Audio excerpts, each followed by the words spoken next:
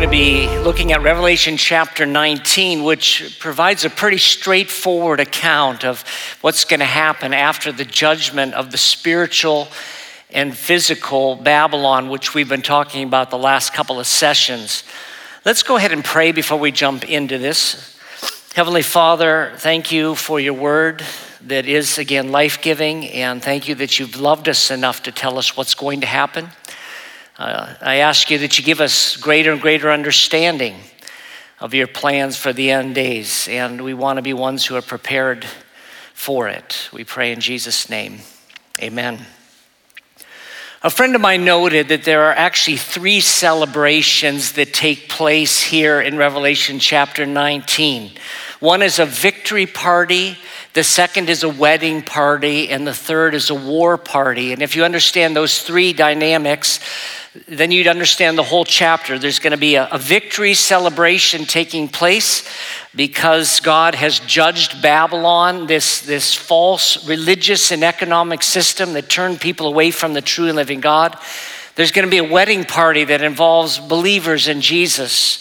And then there's going to be a war party where we're going to join Christ as he battles against the kings of the earth in this battle called the Battle of Armageddon. Now, over the years, I've run into a lot of people that struggle with what we're going to talk about here today and toward the end of Revelation, because I think they struggle with the idea that there's going to be a judgment, that one day God's going to judge this world. And maybe part of the reason they struggle with it is that they're afraid. I'm not sure. But for believers, the fact that judgment is coming is actually a cause of celebration for us. In Proverbs 21 and verse 5, we read, "Justice executed is a joy to the righteous, but a terror to those who practice iniquity." Now, thankfully, by the time we get to Revelation chapter 19, believers are already in heaven, and we're getting ready to celebrate this judgment that's coming upon the godless systems of this world. With that in mind, let's begin reading in verse 1 of Revelation 19. "After this, I heard something like a loud voice of a vast multitude in heaven saying, 'Hallelujah, salvation, glory, and power belong to our God, because his judgments are true or valid and righteous, because he has judged the notorious prostitute who corrupted the earth with her sexual immorality, and he has avenged the blood of his saints,'" which are the Christians and maybe the Jews as well, "that was on her hands." Now, I want to remind you again that the prostitute that's referred to in these verses is the same group we've talked about in the past. It's religious and governmental Babylon, the system that is going to be responsible for luring all people away from the true and living God.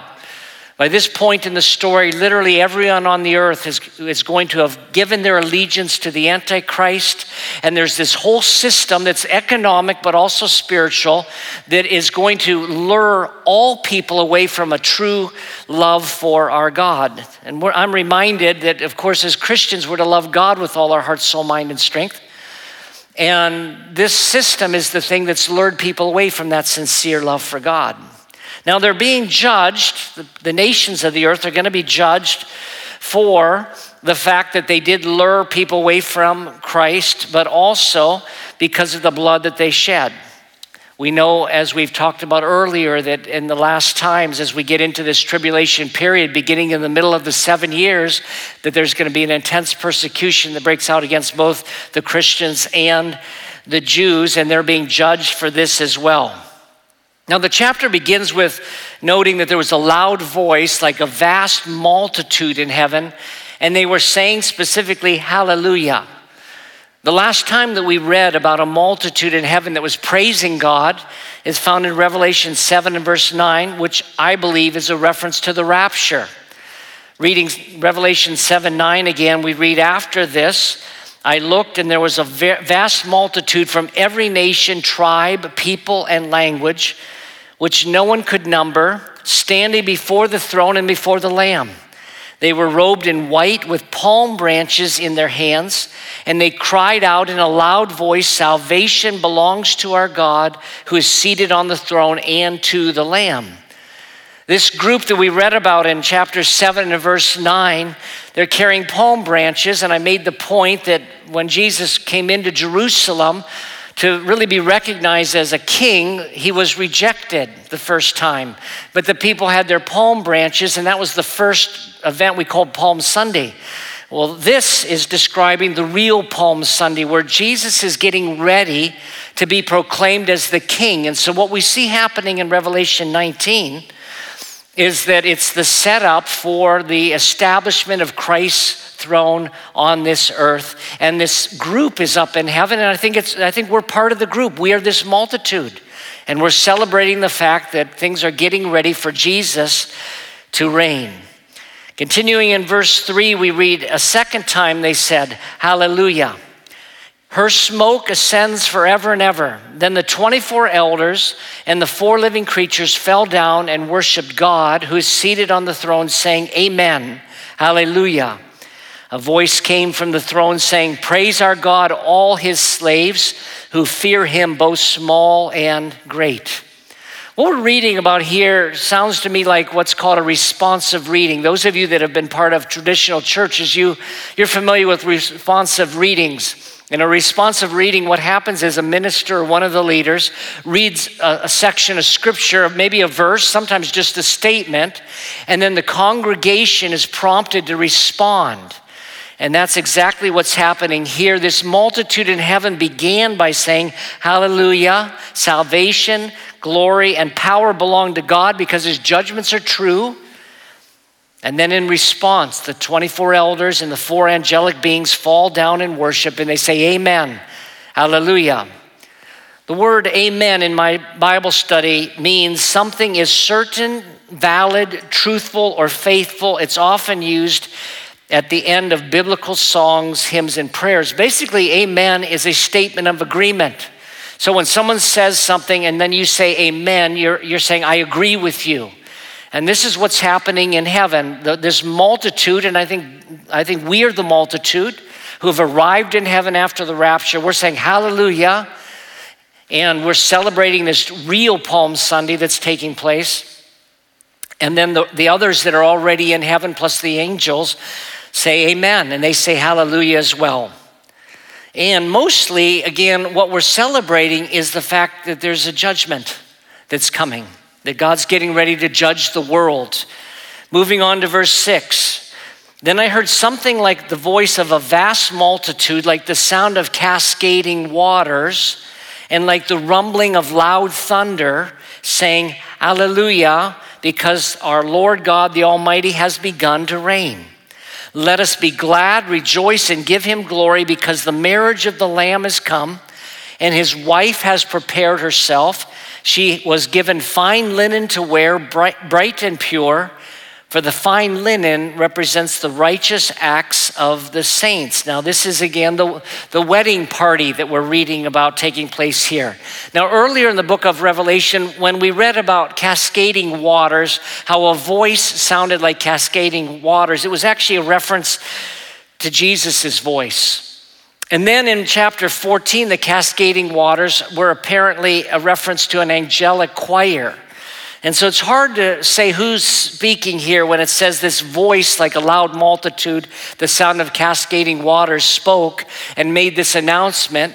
And the announcement again is basically, it's time for Jesus to reign. It's hard to say who that is. But something is being celebrated here. It's an announcement of a wedding ceremony. It's time for the Lamb to marry his bride, and we are the bride of Christ. In the Old Testament, Israel was depicted as being like a wife to God. Many people, in fact, look at the story of Mount Sinai, where God gave the Israelites the 10 Commandments and the rest of the law, that the way that entire scene is depicted is that of a wedding ceremony. The various elements that are found in that scene are the elements that are used in a Jewish wedding. And so in the Old Testament, what was happening at Mount Sinai is God was saying basically to Israel, I choose you to be my wife, and I will be your God. And so you're going to be my people, I'm going to be your God, and we're uniting together in kind of a wedding ceremony. And so they were like the wife of God. We read in the New Testament that the church is kind of like the bride of Christ. And of course, a bride is someone who's not yet married to him.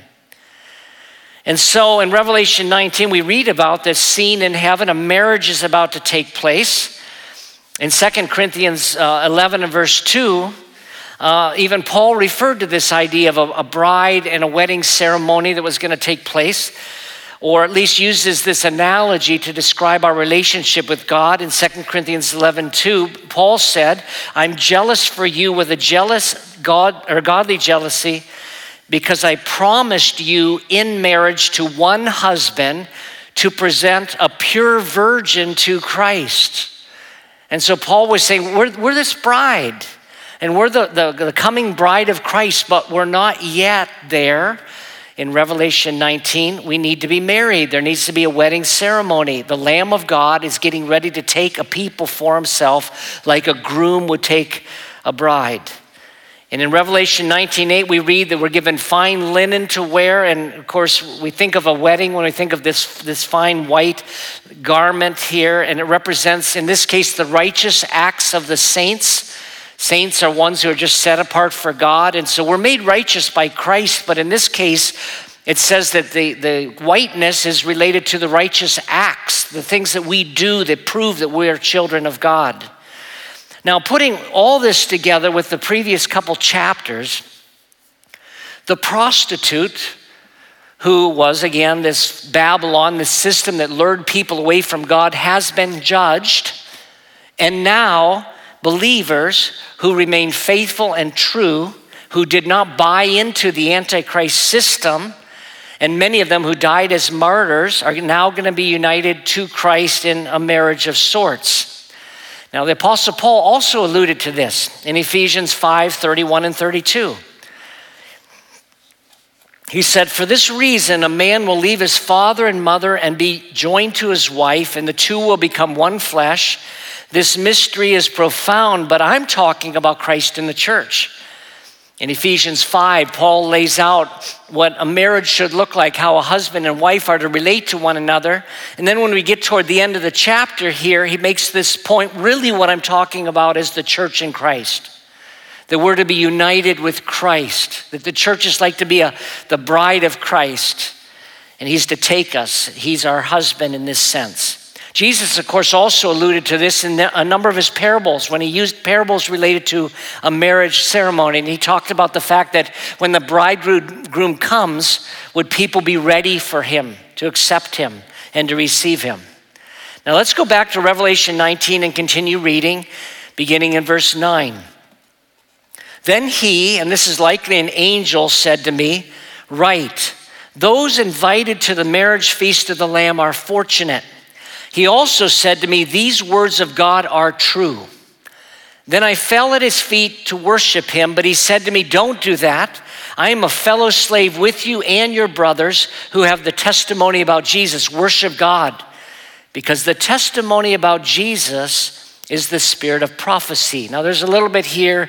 It starts by saying how blessed are those to be part of this marriage ceremony. And it's going to be wonderful for us to be joined and united with Christ in this ceremony, this one who is coming to reign. Now, several times in the book of Revelation, we find John bowing down to an angel and worshiping an angel. And it demonstrates to me just how glorious these angels are. In fact, John is obviously having trouble deciding who's talking to him. I don't blame him for that. Every time John begins to worship an angel, the angel corrects him and says, I'm just like you are. Don't worship me. I'm a fellow servant. I like the fact, by the way, that this is what was recorded in Revelation 19, where the angel said, I'm a fellow slave or servant with you and your brothers. It's saying that we're serving together with the angels. You know, we're kind of put on this equal footing with these angels in our service to Christ. Now, verse 10 ends with worship God because the testimony about Jesus is the spirit of prophecy. This is a confusing statement. A scholar by the name of G.K. Bale suggests that it means those giving the testimony to and from Jesus are prophetic people. But I think this is the point of that statement. He's just saying this is a true and trusted prophecy from the Spirit of God. In other words, you can take this to the bank. All of this is going to happen. Now let's keep reading. We are going to be leaving now a wedding ceremony, a wedding feast, a wedding party. And then we see a change that takes place in verse 11. The wedding is over, a battle is about to begin. This is what I'd call the war party. Beginning in verse 11. Then I saw heaven opened, and there was a white horse. Its rider is called Faithful and True, and he judges and makes war in righteousness. His eyes were like a fiery flame, and many crowns were on his head. He had a name written that no one knows except himself. He wore a robe stained with blood, and his name is the Word of God. Verse 11 through the end of Revelation 19 describes this battle. We believe it's the Battle of Armageddon. The rider on this white horse is Jesus. Now, I want to remind you that this isn't the first time we read about a rider on a white horse. Earlier in Revelation, we read about the 4 horses of the apocalypse, as they're called, and one of them was a white horse. And I told you back then that I thought that white horse is representative of the false Christs and specifically the Antichrist. Well, now we find the true Christ riding on a horse as well. He's called, though, by the title Word of God. He's named the Word of God. That's what his name is here. And of course, this title should sound familiar to us. This was the title that John gave him, or God did, but through John in the very first gospel that John wrote, or the first book in John 1, verses 1 through 5, where we read, "In the beginning was the Word, and the Word was with God, and the Word was God. He was with God in the beginning. All things were created through him, and apart from him, not one thing was created that has been created. Life was in him, and this life was the light of men. That light shines in the darkness, yet the darkness did not overcome it." Now, why is Jesus called the Word? That his name is the Word of God. In the beginning was the Word, and the Word was with God, and the Word was God. Well, words are used to communicate. And I think this is an indication that Jesus is the clearest and final communication to the world concerning the identity of God. If you see Jesus, you are seeing God. The writer of Hebrews said something similar. He talked about the fact that in the past, prophets spoke in various ways and at various times, but in the last days, God has spoken to us through his Son.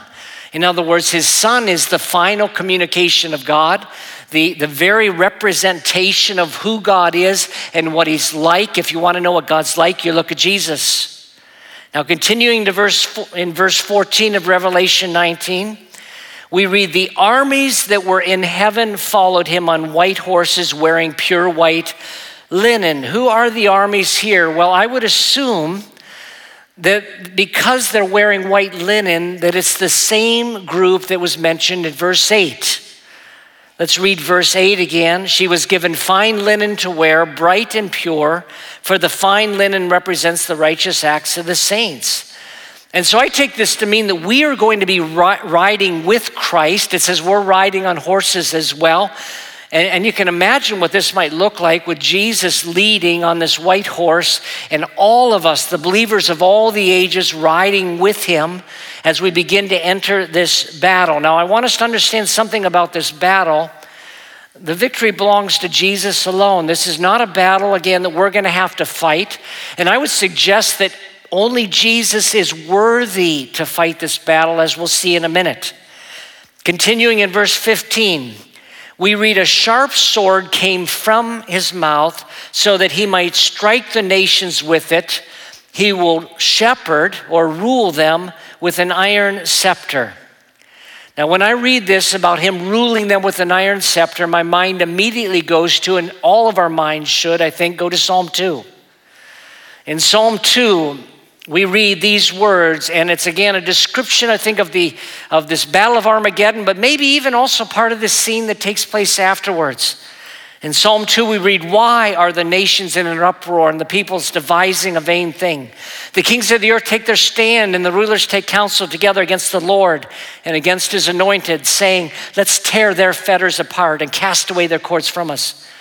He who sits in the heavens laughs, the Lord scoffs at them.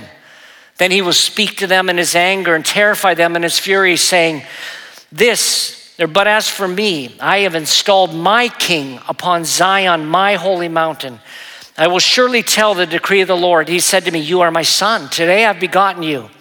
Ask of me, and I will surely give you the nations as your inheritance and the very ends of the earth as your possession. You shall break them with a rod of iron. There's that expression. You shall shatter them like earthenware. Now, therefore, O kings, show discernment. Take warning, O judges of the earth.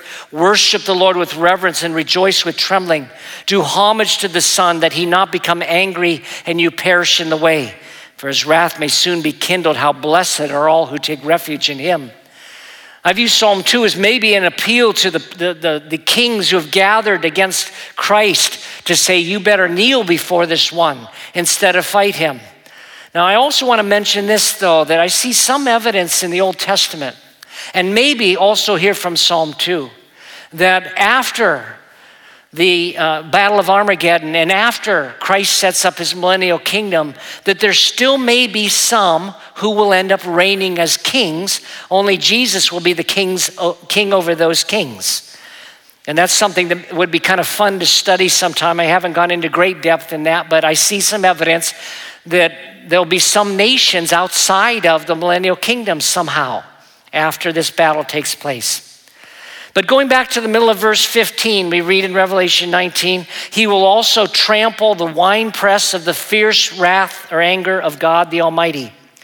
And he has a name written on his robe and on his thigh, King of Kings and Lord of Lords. Now the section began by saying he has a sharp sword that comes from his mouth. Now you think, why would a sharp sword come from his mouth, and what could that indicate? Well, again, Jesus is referred to as the Word of God, and of course words come out of our mouths. And so what I think is happening here is this is an allusion to the fact that Jesus is just going to speak a word and they're going to be slain. I think that's what's going to happen. Just like God spoke all of creation into existence, he's going to speak a word at this battle, and they are going to die. Now, this Armageddon battle, the victory, was prophesied in the Old Testament in Isaiah 63, verses 2 through 6, where we read, why are your clothes red? Remember how the garments were red, we just read, and your garments like one who treads a winepress. I trampled the winepress alone, and no one from the nations was with me. Of course, we're with him, but we're not from the nations. And again, I think the victory is going to be his alone. None of us are going to be able to claim part of this victory. It goes on to say, I trampled them in my anger and ground them underfoot in my fury. Their blood splattered my garments, and all my clothes were stained. For I planned the day of vengeance, and the year of my redemption came. I looked, but there was no one to help, and I was amazed that no one assisted. So my arm accomplished victory for me, and my wrath assisted me. I crushed nations in my anger. I made them drunk with my wrath and poured out their blood on the ground. Now, I want to, again, make this point, and I had just alluded to it, that it says the Lord looked here, and it says there was no one to help. And I think this means that there was nobody that was really qualified to justly fight this battle. Only Jesus. You remember earlier that we read in Revelation chapter, or earlier in the book of Revelation, that only Jesus was the one who was qualified to open the seals on the scroll. That you looked all around and nobody in heaven or on earth was able to open the seals. And when that happened, we read that John actually cried about it. He wept at it. And then all of a sudden Jesus showed up. And I think Jesus is the one who's qualified and uniquely qualified to fight this battle. Now let's continue reading beginning in verse 19 then. I'm sorry, this battle is the same one that was referred to in Revelation 14 beginning in verse 19. Well, we read, so the angel, and by the way, sometimes angels are reference to Christ. Angel just means a messenger, one sent. So the angel swung his sickle toward the earth and gathered the grapes from the earth's vineyard, and he threw them into the great winepress of God's wrath. Then the press was trampled outside the city, and blood flowed out of the press up to the horses' bridles for about 180 miles. Now I think all of this is a reference to the same battle, the Battle of Armageddon, and all the blood and destruction, and it's linked in all these references to like when grapes are crushed in order to provide wine. Now let's go back to Revelation 19 and continue the story in verse 17. Then I saw an angel standing on or in the sun, can be translated either way. And of course he must be very, very powerful.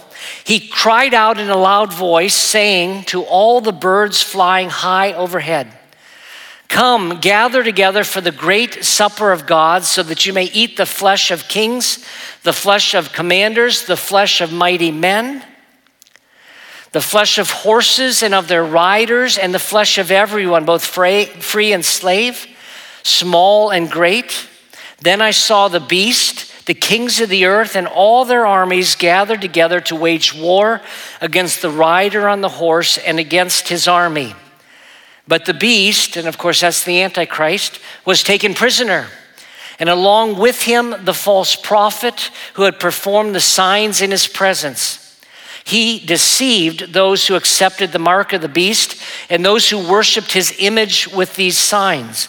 Both of them were thrown alive into the lake of fire that burns with sulfur.